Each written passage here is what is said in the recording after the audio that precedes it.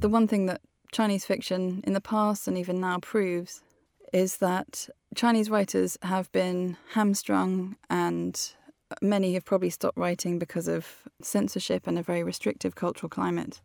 But they've also written some incredibly innovative works, and some which really are just some of the best things I've ever read.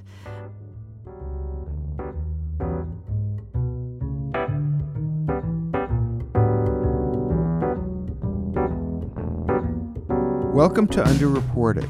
I'm your host, Nicholas Lemon. This is the last of our three-part series on the book called The Subplot, What China is Reading and Why It Matters. We're exploring the content of the book and why it's worth our time and attention. Journalist and critic Megan Walsh takes her readers on a journey through the works of Chinese fiction, works that are otherwise difficult for the rest of the world to access. Her investigative curiosity is what made this book happen. Today, she joins us to share what she found out and how she knew there was a bigger story to tell about fiction writing in China. Welcome back, Megan. Thanks for having me.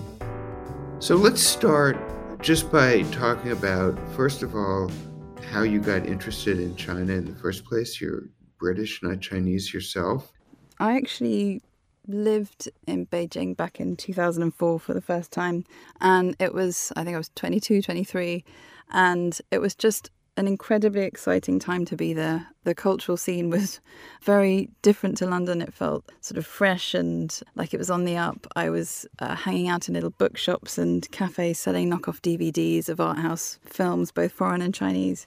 And I spent lots of time tagging along with my flatmate to artist studios that hosted all sorts of kind of cultural events and live music nights and painting and things.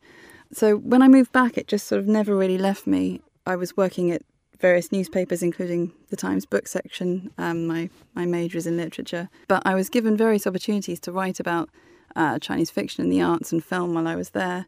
And there was one trip where I got to go back to various cities in China to write about various fiction writers. And that was kind of it for me. I was so happy to be back and so inspired by all the different people I was speaking to that I actually moved back to Beijing the following year.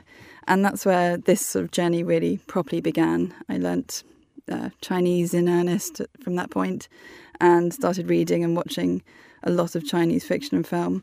Yeah, that was the sort of beginning of this journey for me.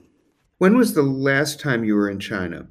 I actually managed to go just before the pandemic started, so I feel very lucky that I managed to sneak in before everything was shut. It was at the sort of towards the end of 2019. It was only for a short time, unfortunately, and it was mainly to research for this book. So I spent a lot of time just trawling the bookshops and going to various from tiny little bookshops up in mountains and mega sort of book cities in Shenzhen, to try and collect as much material as I could to start research for this project. If you could talk a little bit just about bookstore culture in China. When you go to a bookstore, we think of, here in the U.S. and maybe less so in the U.K., Amazon's killing the bookstores. So there's way less bookstore culture than there was 25 years ago. It sounds from reading you that it's a much more vibrant scene in China.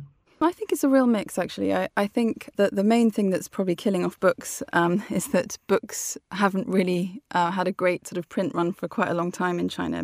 Most people read things online. In the past, there was a lot of copyright sort of infringements and people just sort of reading things where they could get them. Now there is a much greater interest in reading culture again, and also, dare I say, the aesthetics of reading. I think the bookshops have become books have become a real symbol of contemporary Chinese urban society.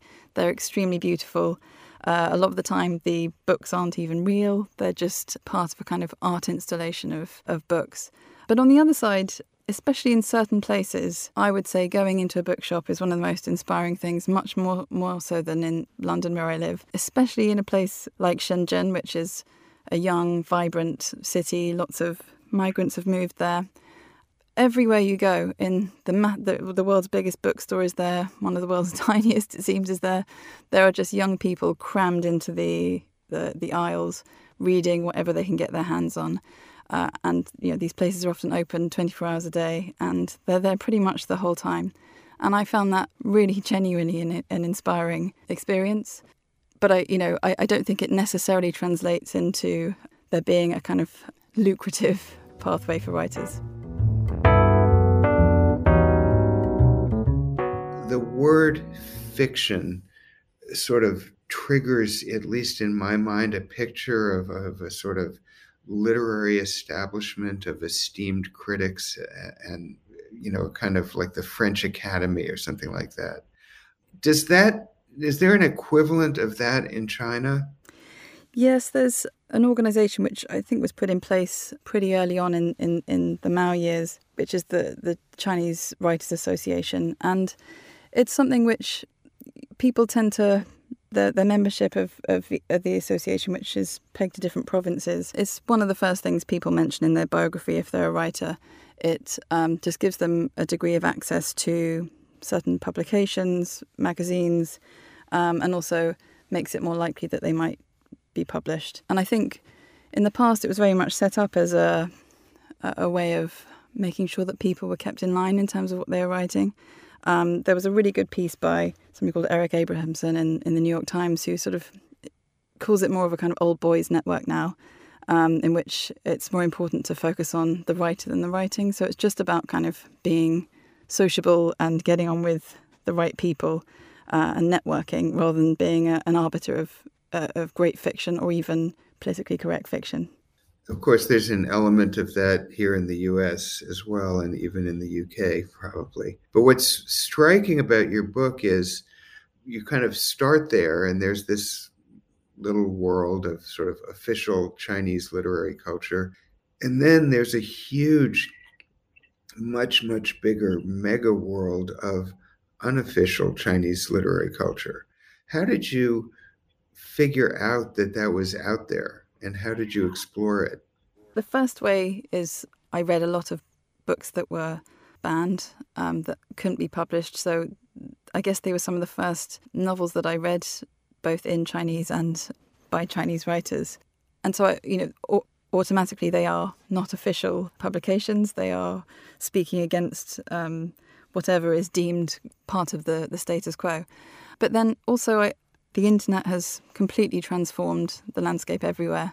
And because of China's very turbulent history, publishing has had a very stop-start time of it, and it hasn't really had a very kind of organic chance to find its feet. So I think the arrival of the internet at this particular point in Chinese history of economic uplift and money to spare, people have just completely defaulted to the internet to write everything, and have not even thought about going through official channels anymore. It's just not worth the hassle. So there's a huge amount that's being written. Poetry, I've mentioned before the kind of online fantasy. There's an estimated 400 million titles, I think, at the moment out there on various platforms, 24 million writers. And so it's not that they're difficult to find, it's sort of, they're hard to escape, really. A lot of them are being turned into TV shows and are really kind of dictating how Chinese culture is being digested. Just to be clear, we were talking a moment ago about works that have been censored and that you read them. Then, in your book, there's an enormous amount of material about, to use the American terminology, things like genre fiction, science fiction, fantasy, comics, YA or teen fiction, fable, all that kind of stuff. Is that stuff getting censored or getting past censored, or is it regarded by the censors as just not worth their attention? I think until the last year or so, it's not really been censored. There's been a lot of leeway for these things. Especially the fantasy novels, I think, have been seen as sort of harmless fun. But I think in the last year or so, there's been, perhaps even longer actually, much more of a crackdown, primarily because they've become so popular. So things which are, if there's any sex included, if there's too much violence, scenes of suicide are now not allowed to be included. There's been a kind of a pressure for all of these platforms to get writers to self-censor in the first place. I think in recent months, there's even been pressure to actively write socialist stories again, which has been a huge shift from what it was before. And we'll have to see what kind of superhero narratives are sort of pasted upon, the sort of red hero stories. But I think on the other hand, there was, for example, a kind of one of the areas I was most interested in was this sort of blossoming of migrant worker poetry, which was all online really. And because it wasn't critical of the government or even China itself, but it was sort of sublimating a feeling of feeling let down and not able to benefit from China's sort of economic miracle. It occupied a very interesting space in Chinese culture where it was sort of holding to account this, narrative of success without being taken down or critiqued in any way.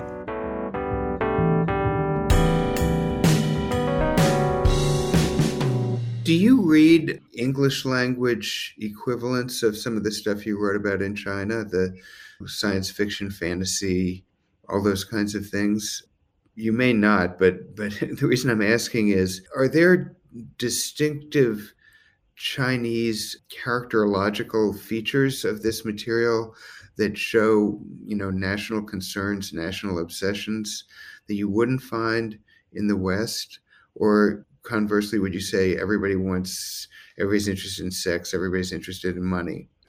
I couldn't answer too authoritatively. I guess the one area that seems to have attracted most comparisons between China and Western and also Japanese and Korean narratives are that they're sort of known as xianxia, which are kind of fantasies set in mystical Chinese worlds, which are very much like our superhero narratives. But they tend to focus very much on a kind of individual hothead who just gets more and more and more powerful. And that is the main objective of the story. It's sort of extreme individualism, I guess. Whereas I think in the West and even in Korean and Japanese versions of the same thing, there tends to be a degree of teamwork, that they are fighting sort of goodies against baddies. And people tend to sort of be quite amazed at how this is often a word that's used, shameless, the protagonists are in these Chinese fantasies. And one thing I would caution is not to make any conclusions about that in terms of how these young Chinese writers feel about themselves. I think it often, in my opinion, it kind of implies the opposite. They're sort of delusions of grandeur that they don't in any way feel in real life. Let's say you're a Chinese writer who is over on the edge of more kind of conventional literary aspiration. Are there ways you can do your writing to escape censorship? Are there things you can do that get your work out to the public and past the various walls that you might have to find yourself blocked by? Do you mean in terms of younger writers who might have sort of politically thorny ideas? Yeah, it could be younger, it could be older. But, for example, are there ways to write about the distant past such that your audience will know that you're saying things about the present, but it's not so obvious?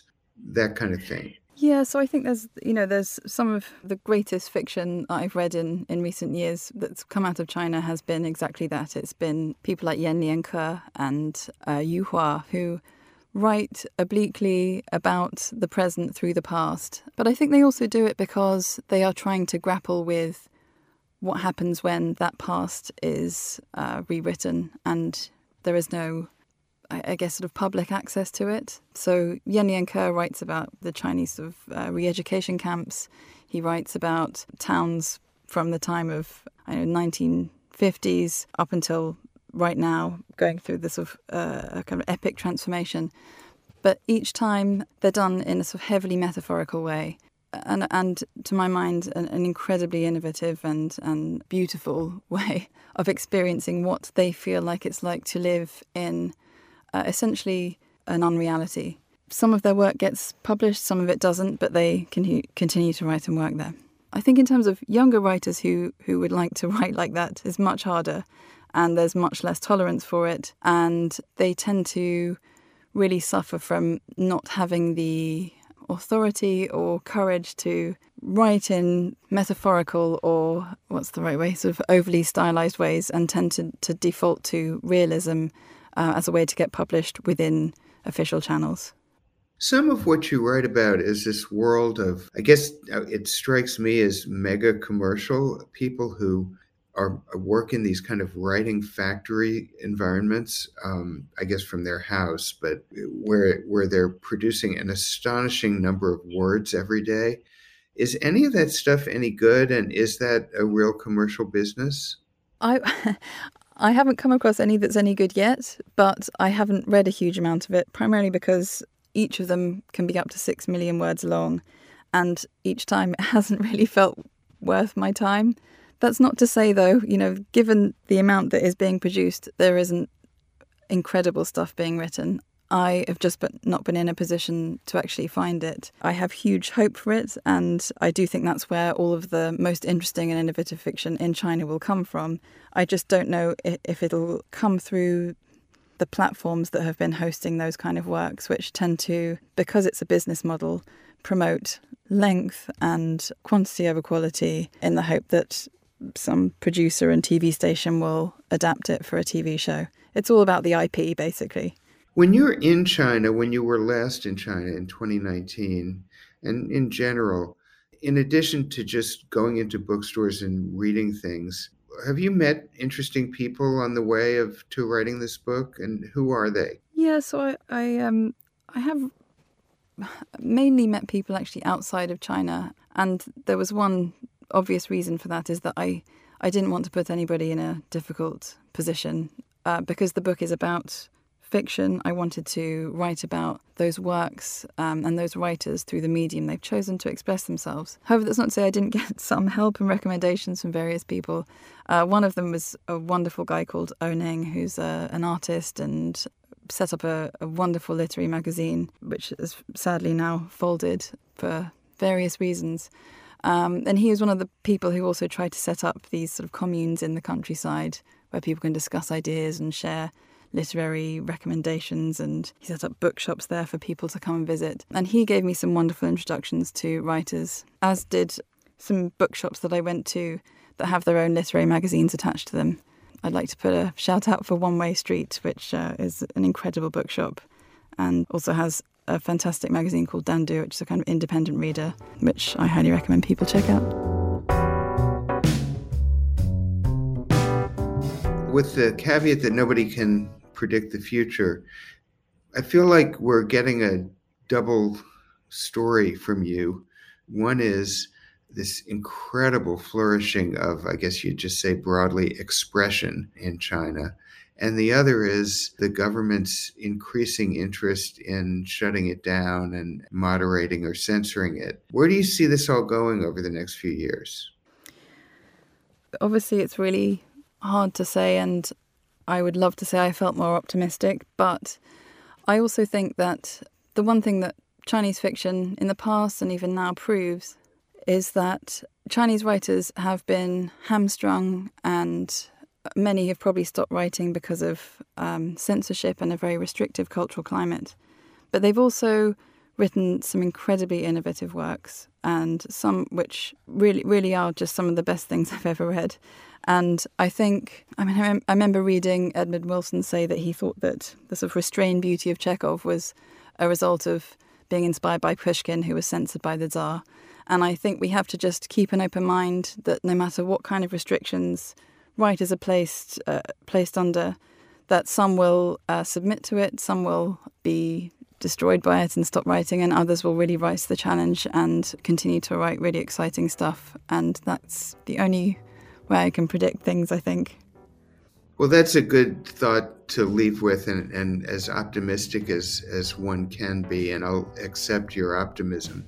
It's a fascinating book and a really great and original achievement, and I hope many people who read it will feel moved to keep reading works coming out of China, because it illuminates the vast country in ways that we don't get in conventional news coverage. So thank you, Megan, for writing the book. Thank you for being with us. Thanks. Thanks to our audience for being with us on the podcast.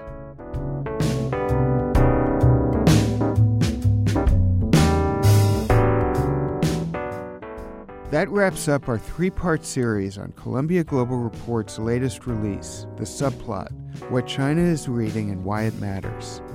Our producer is Tracy Madigan, associate producer Leanne Herder, audio engineer John Wepler. A very special thank you to the Mellon Foundation and its support for this podcast. All our podcasts and more information about our books can be found at globalreports.columbia.edu. I'm Nick Lemon. Thanks for listening.